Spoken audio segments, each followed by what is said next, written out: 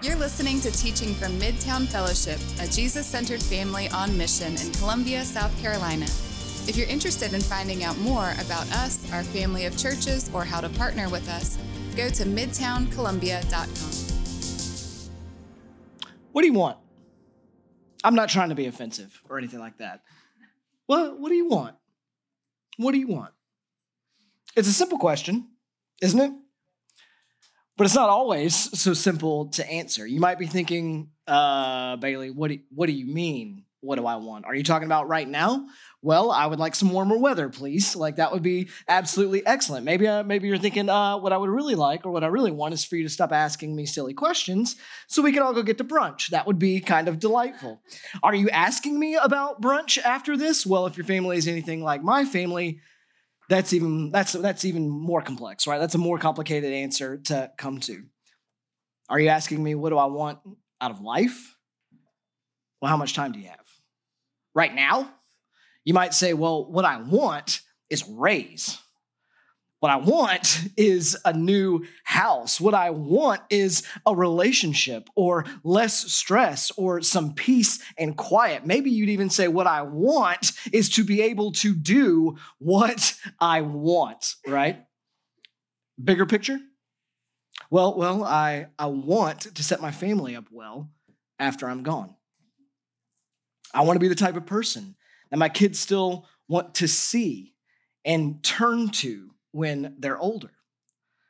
I want to be someone who is full of joy and not cranky when I enter my twilight years. Maybe you'd say I want to be a person who leaves a legacy of loving and trusting Jesus long after I'm gone. It's a simple question, but it's not always so simple to answer, is it? Like, have you ever thought about how sometimes the things you want, there it is. I was wondering when it was going to come up. I was like, they didn't laugh. We haven't gotten to the Notebook yet. We'll get there. Yeah. Do you know that movie is 20 years old this year? Isn't that wild? I know.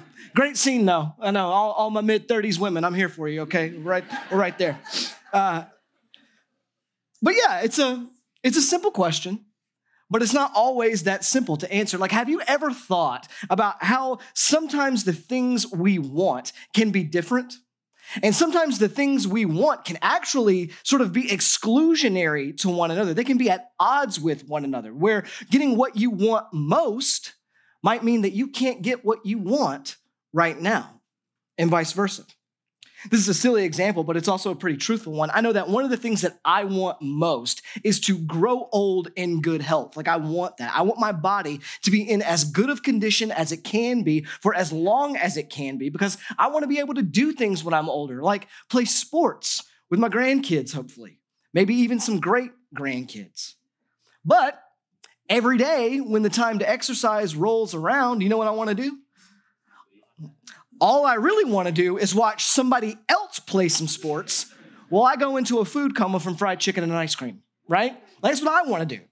Those two desires are not moving in the same direction.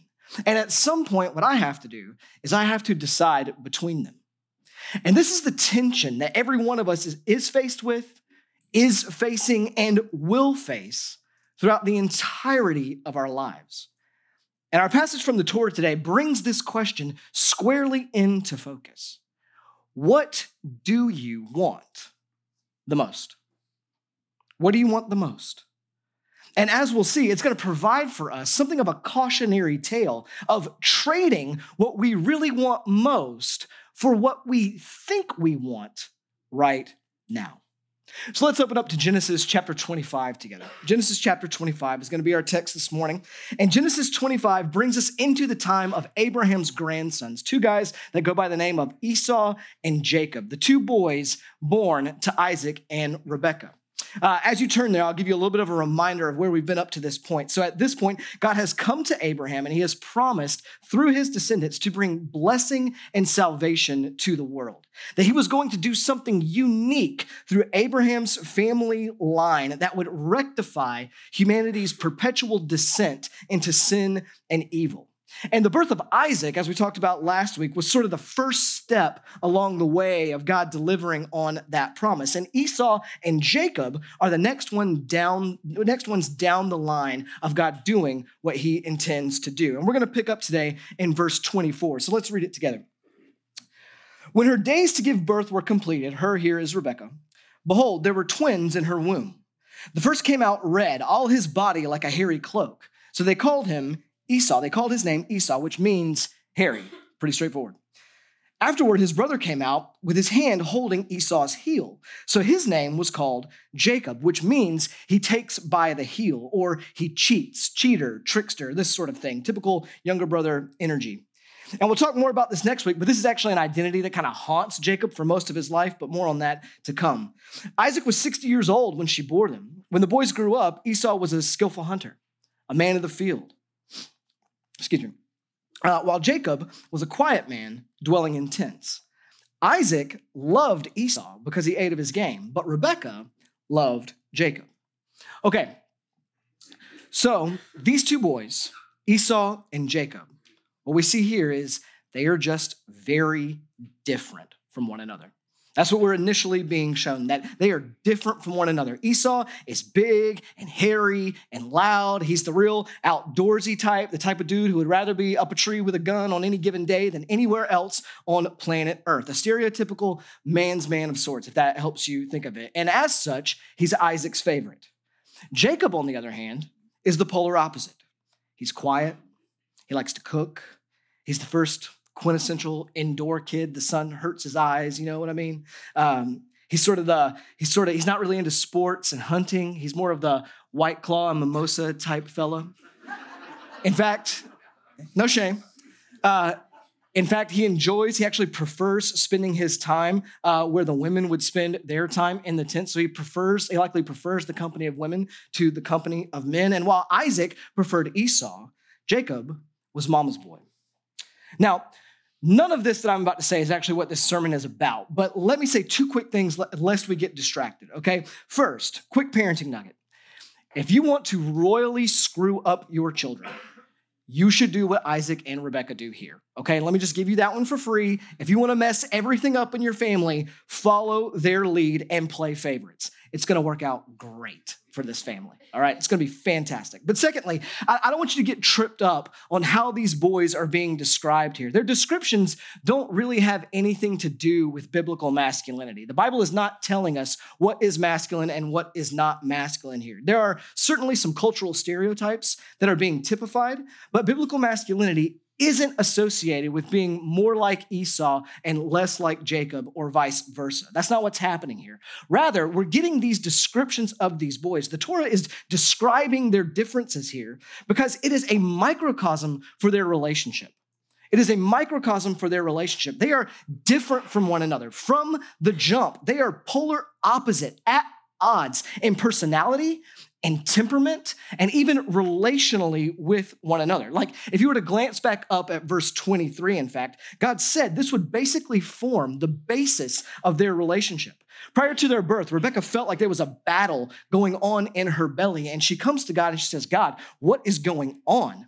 And God told her, 2 nations are in your womb, and 2 peoples from within you shall be divided.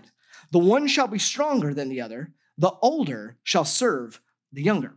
Point being, from the beginning, God indicated that a sibling rivalry of sorts was happening between them, one that would define their relationship and ultimately was going to result in something that would have been completely and totally backwards for the culture at this time. The older of the 2 would become subservient to the younger. Now, without getting too far into it, this is not how things worked in the ancient world, and you need to know that. This is not at all how things worked for ancient families. In the ancient Near East, there was this cultural practice that the firstborn was born with something called the birthright, okay? The birthright. And I'll keep it brief, but it's important for us to understand what's going on. The birthright was basically a system or a means by which to provide stability, security, and direction for a family's future after the death of the parents. And I know that's a bit of a foreign idea for us, but it essentially meant 3 things. First, it meant that the firstborn would become the de facto leader of the family. The firstborn was given this position of responsibility and power to carry the family forward after the father passed away. They became the person to set direction for where the family would go and what they would do. They were given the authority to call the shots and to settle disputes, which, depending on your personality, might sound like a great gig or an absolutely terrible one. But with that responsibility, it also meant that the firstborn got a double portion of the father's wealth compared to the other siblings, which now I bet all of us firstborns here in the room are like, oh yeah, let's go back to that. That sounds absolutely delightful. I mean, it was a significant wealth advantage compared to your siblings. And thirdly, it meant blessing. It meant blessing, which might be the most foreign of the three parts to us, but the blessing was simply this formalized way of passing down an empowered future. It included words of spiritually accurate discernment, promises from the Lord, and life direction. And as such, it provided a profound sense of self and belonging and purpose. And the birthright was a tremendous honor and privilege to have. And that is especially true for those in Abraham's line, because the inheritance received by this family was also God's inheritance. The promises of all he was going to do for them and through the world, through their line, flowed through this birthright. And simply the thing to know is that as the firstborn, all of this would have rightly belonged to Esau. Esau would have been the one to become the family's leader. Esau would have been the one to get the lion's share of the family's wealth. Esau would have received the words of blessing. Esau would have been the one to carry the promises of God forward, such that when God is introduced in the scriptures, it would have been, I am the God of Abraham, I am the God of Isaac, and I am the God of Esau. But if you're familiar with your Bible, you know, and as God tells Rebekah in verse 23, that is not going to be the case for these two sons, because there's a problem. There's a problem. A problem I heard a preacher years ago identify that I have never forgotten. The problem is that Esau has an appetite. Look at verse 29. Once, when Jacob was cooking stew, Esau came in from the field, and he was exhausted. And Esau said to Jacob, "Let me eat some of that red stew, for I am exhausted." Therefore, his name was called Edom, which sounds like the Hebrew word for red. Jacob said, "Sell me your birthright now." So Jacob is putting all that younger brother energy on display. And this is complete conjecture, but when I read this, it just makes me feel a bit like how my kids try to make deals with one another. Like one of them will come into the living room where the other one is at and say, "Hey, give me the remote. I want to watch a show." And the other one, seeing the opportunity to be difficult, right, will go like, "I'll give it to you for $1 million, you know? And I mean, it's just an absolutely ridiculous request that they never expect the other kid to actually agree to. Well, let's look at verse 32. Esau said, "I'm about to die. Of what use is a birthright to me?" Now, of course, he's not actually dying. He just walked in here of his own accord. This is an exaggeration. Like Jacob might have been the one hanging out with the women, but Esau is the one being the real drama queen here, okay? Like it's absolutely outlandish. And so Jacob seizes the moment. He seizes the moment. Verse 33, Jacob said, "Swear to me now." He's jumping all over this opportunity. Tell me you'll do it. Promise it to me. So he swore to him and sold his birthright to Jacob. Then Jacob gave Esau bread and lentil stew, and he, Esau, ate and drank and rose and went on his way. Thus, Esau despised his birthright. And from here, all that God said would happen, happens. Jacob gets what he didn't deserve. God becomes the God of Abraham, Isaac, and Jacob, not Esau. It's Jacob's line that would wind up inheriting the promised land, a land flowing with milk and honey, a land that would become the centerpiece of God's actions and dealings with humanity. And Esau's people, later known as the nation of Edom, would be confined to the rocky, infertile, and dry land that butted up against the Arabian desert. It's Jacob's line that gets the promise of God to be with them, to be for them, to care for them. It's Jacob's line that gets the covenant promises of God. And it's Jacob's line that gets the promise that God's grand world salvation project would now flow through him. Jacob, who didn't deserve it, whose it wasn't rightly for, gets it. And Esau traded it all for a bowl of stew. And the reader's reaction to this story is meant to be, why in the world would he do that? Like, what was he thinking? Like, we're meant to be dumbfounded by it because it's a dumbfounding move. It's absolutely ridiculous. And then in no realm is this type of trade actually worth it. But here's the thing. This is a true story of what happened that simultaneously tells us about what happens. The writer of Hebrews warns us, do not be like Esau, who sold his birthright for a single meal. Point being, what happened with Esau, the scriptures are telling us, actually has the potential to happen with us as well. You see, what's happening here is that Esau is someone who is controlled, for lack of a better way of saying it, by his appetite, his desire, what he wants right now, which in this case is literally an appetite for food. But the truth is that there are lots of different appetites out there for us. There's food and sex, which we know, but there's so much more. Like, we can have an appetite for all sorts of things. We can have an appetite for things like progress or getting to the next stage of life. We can have the appetite to win or to be successful, whether that's in our careers or our family or hobby or whatever it may be. We can have the appetite for love, the desire to be wanted and accepted and appreciated, cared for, the desire to belong. We can have an appetite for recognition, to be noticed and seen. We can have an appetite to be envied. This is often the dynamic in play with much of our social media, to present life in such a way that others like it and want it. Even though it's not that life is that much better, we're just better at taking pictures. The appetite for stuff, for more stuff, or new stuff, or better stuff, or shinier stuff. Like, for instance, how many of us actually use Zillow to shop for a home as opposed to just dream scrolling about how much better life could be, right? Is that a little too close to home? Now, none of these appetites are necessarily inherently bad, right? Like, in fact, many of them are God-given and good. Like, an appetite for progress and accomplishment, for instance, drives us to fulfill God's desire for us, to cultivate and keep the earth. Appetites for food and sex keep us alive and our species in existence. The trouble comes, however, when our appetites are distorted by sin. When our sin takes these desires and blows them up out of proportion and twists them such that we don't want what we should want, or we don't want what we should the right amount, or in the right place, or in the right order. When our appetites become outsized and uncontrolled, this is what's happening with Esau. He is controlled by his hunger. It's all he can think about. He zeroes in on his desire for food. And you see it right here in the text. He concludes, I can't live without it. I'll die if I don't get some stew. And of course, we would all die without food at some point, but for Esau, it's right now. If I don't have it right now, I can't go on. I have to have it immediately, no matter what it costs me.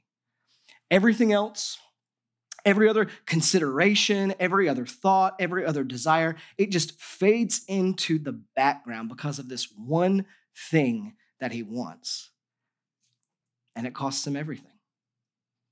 And Esau becomes one of the ghostliest ghosts in the entire Old Testament.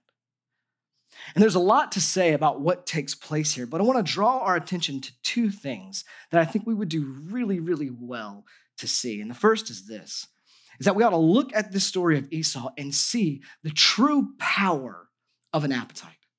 The true power of an appetite. So something fascinating happens in verse 30 of this text. This verse gets cleaned up a bit by translators, but it's really, really interesting in the Hebrew. In Hebrew, this verse is really rough and rudimentary compared to the rest of the text. In English, Esau's words are more directly something like, me tired, give me that red. Literally. I mean, that's what the Hebrew really kind of more directly translates to. And the way it's written, it quite literally makes Esau out to seem kind of like a beast. It seems to reveal how debased his belly has made him.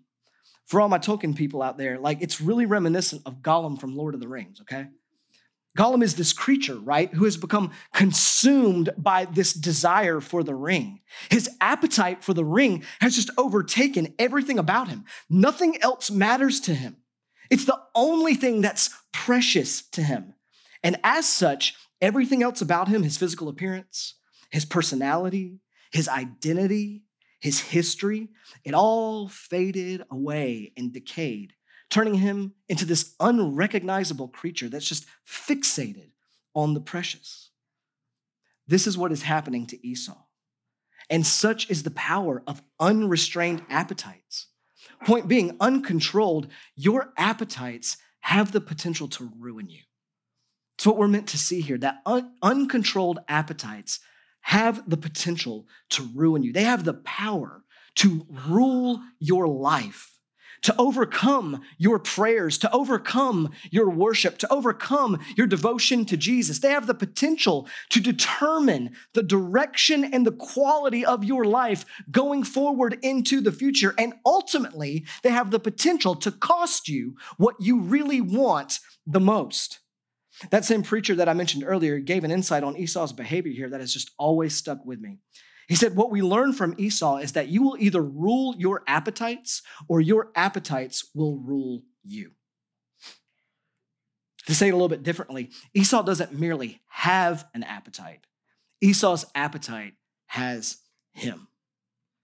And the point is that this very same danger exists for each and every one of us. The Bible actually has a word for this. It's lust. And lust is not just about sexuality. Lust is simply an uncontrolled appetite for anything. And let me tell you, I have seen few things shipwreck more lives than this. And some of you know what I'm talking about really, really well. For some of you growing up, you had a parent whose appetite for alcohol or some substance absolutely controlled them. And they traded you and your family for a buzz or a pill. And you know what type of damage it caused. Some of you had a parent or a spouse whose appetite for sex absolutely controlled them, and it blew your family apart. Some of you are a financial mess right now because you have traded godly stewardship of your money for a lust for things and experiences and keeping up with the Joneses or ease or comfort.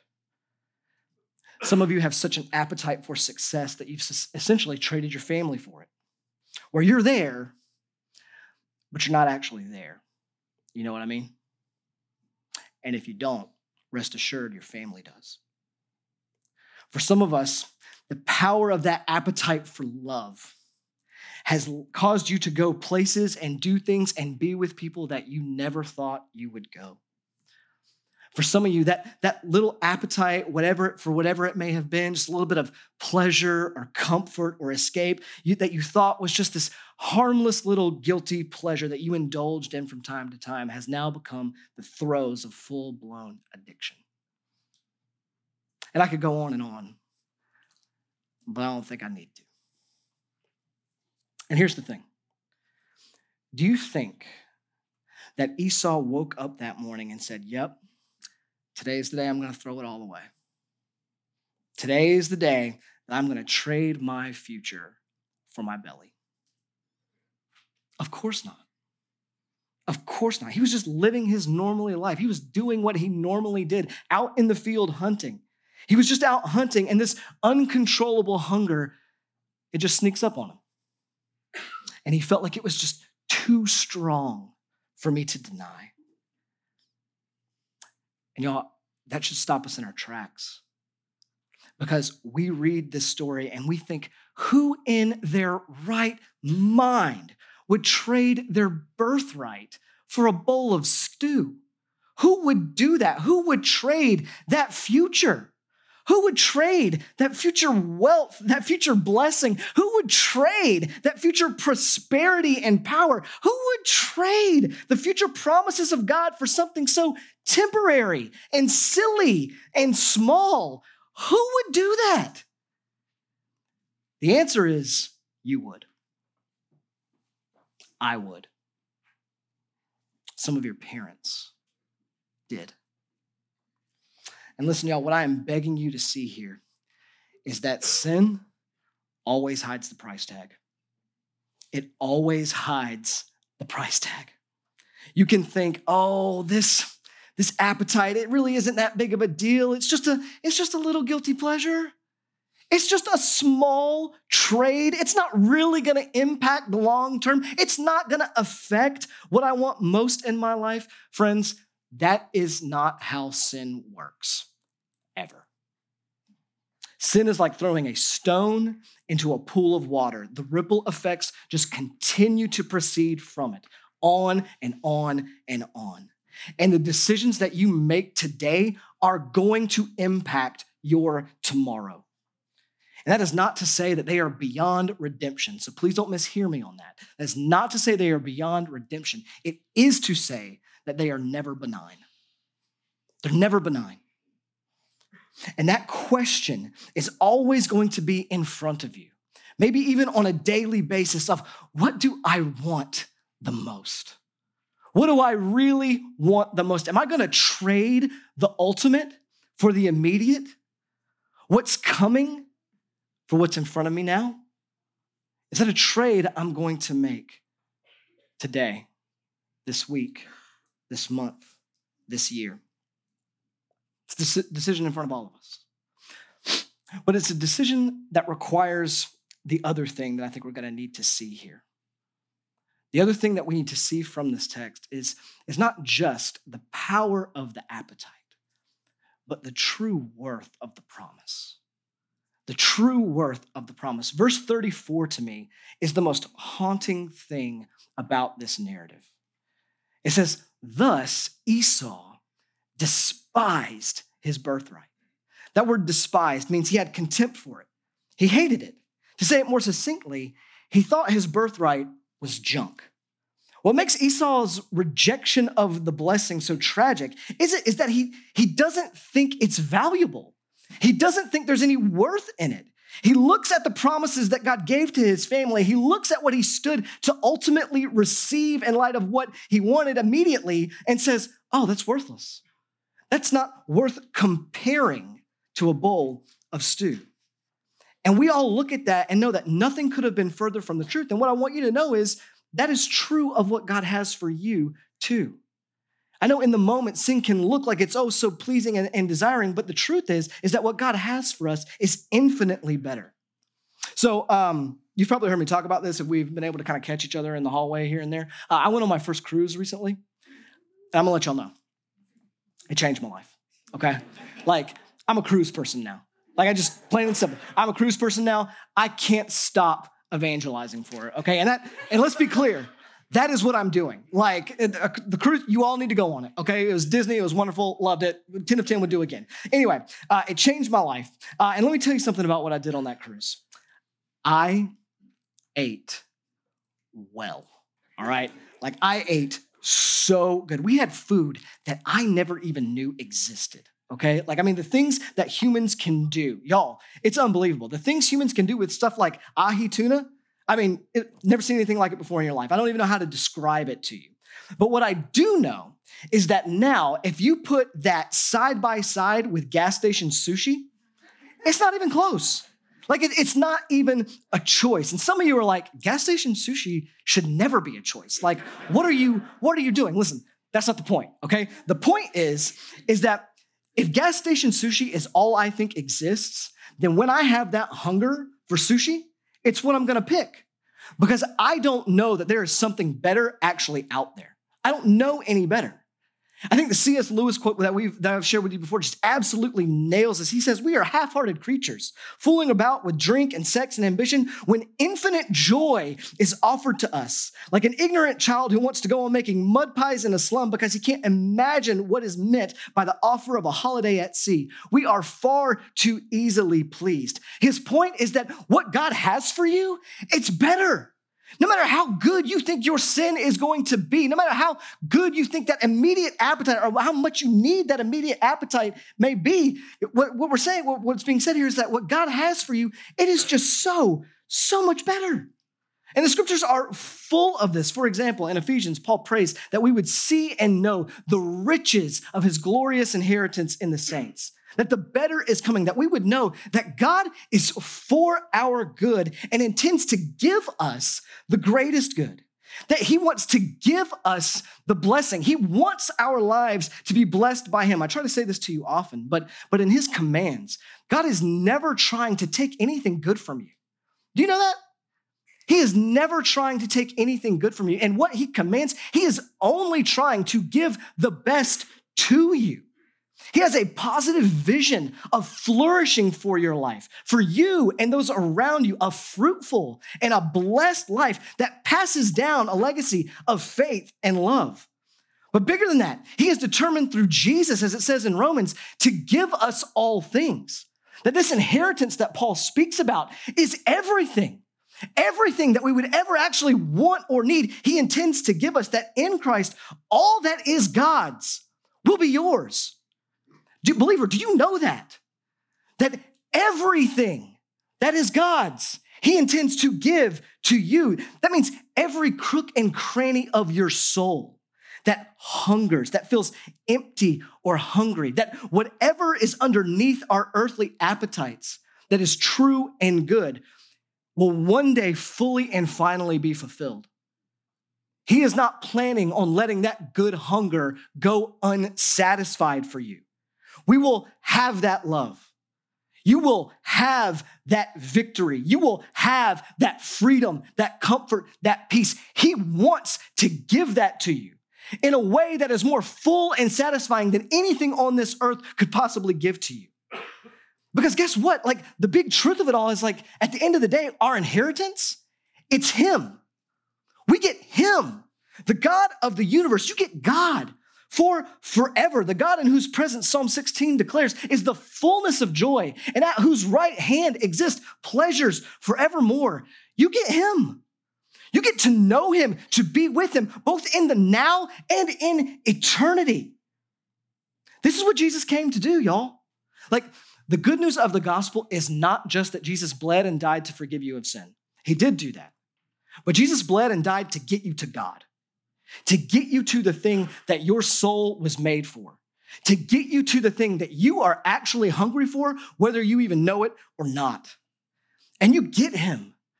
Not only is his grace and forgiveness yours, and that would be enough, but through Christ, you get all the other stuff thrown in. You get all of his love. You get his comfort. You get his power, his approval, his presence. You get the kingdom, the place where everything that sin has made wrong is finally made right, where all the brokenness is healed, where everything is restored, where the tears are dried up, and even death itself is swallowed up forever. You get the peace, the pleasure, the joy, the righteousness, the perfection, the wholeness, and the real satisfaction that you were made for. All of that, he intends to be yours. And it is so crucial that you know that this is what God is offering you, that this is his promise to you. So crucial that we know it and know it well.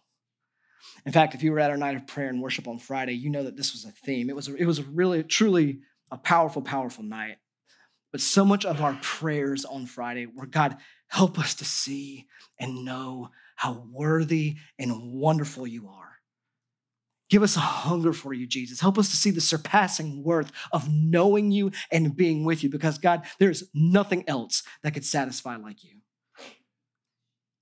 And the other reason I say this is because it's like the old Puritan Thomas Chalmers said, that the only way to dispossess the heart of an old affection is by the expulsive power of a new one.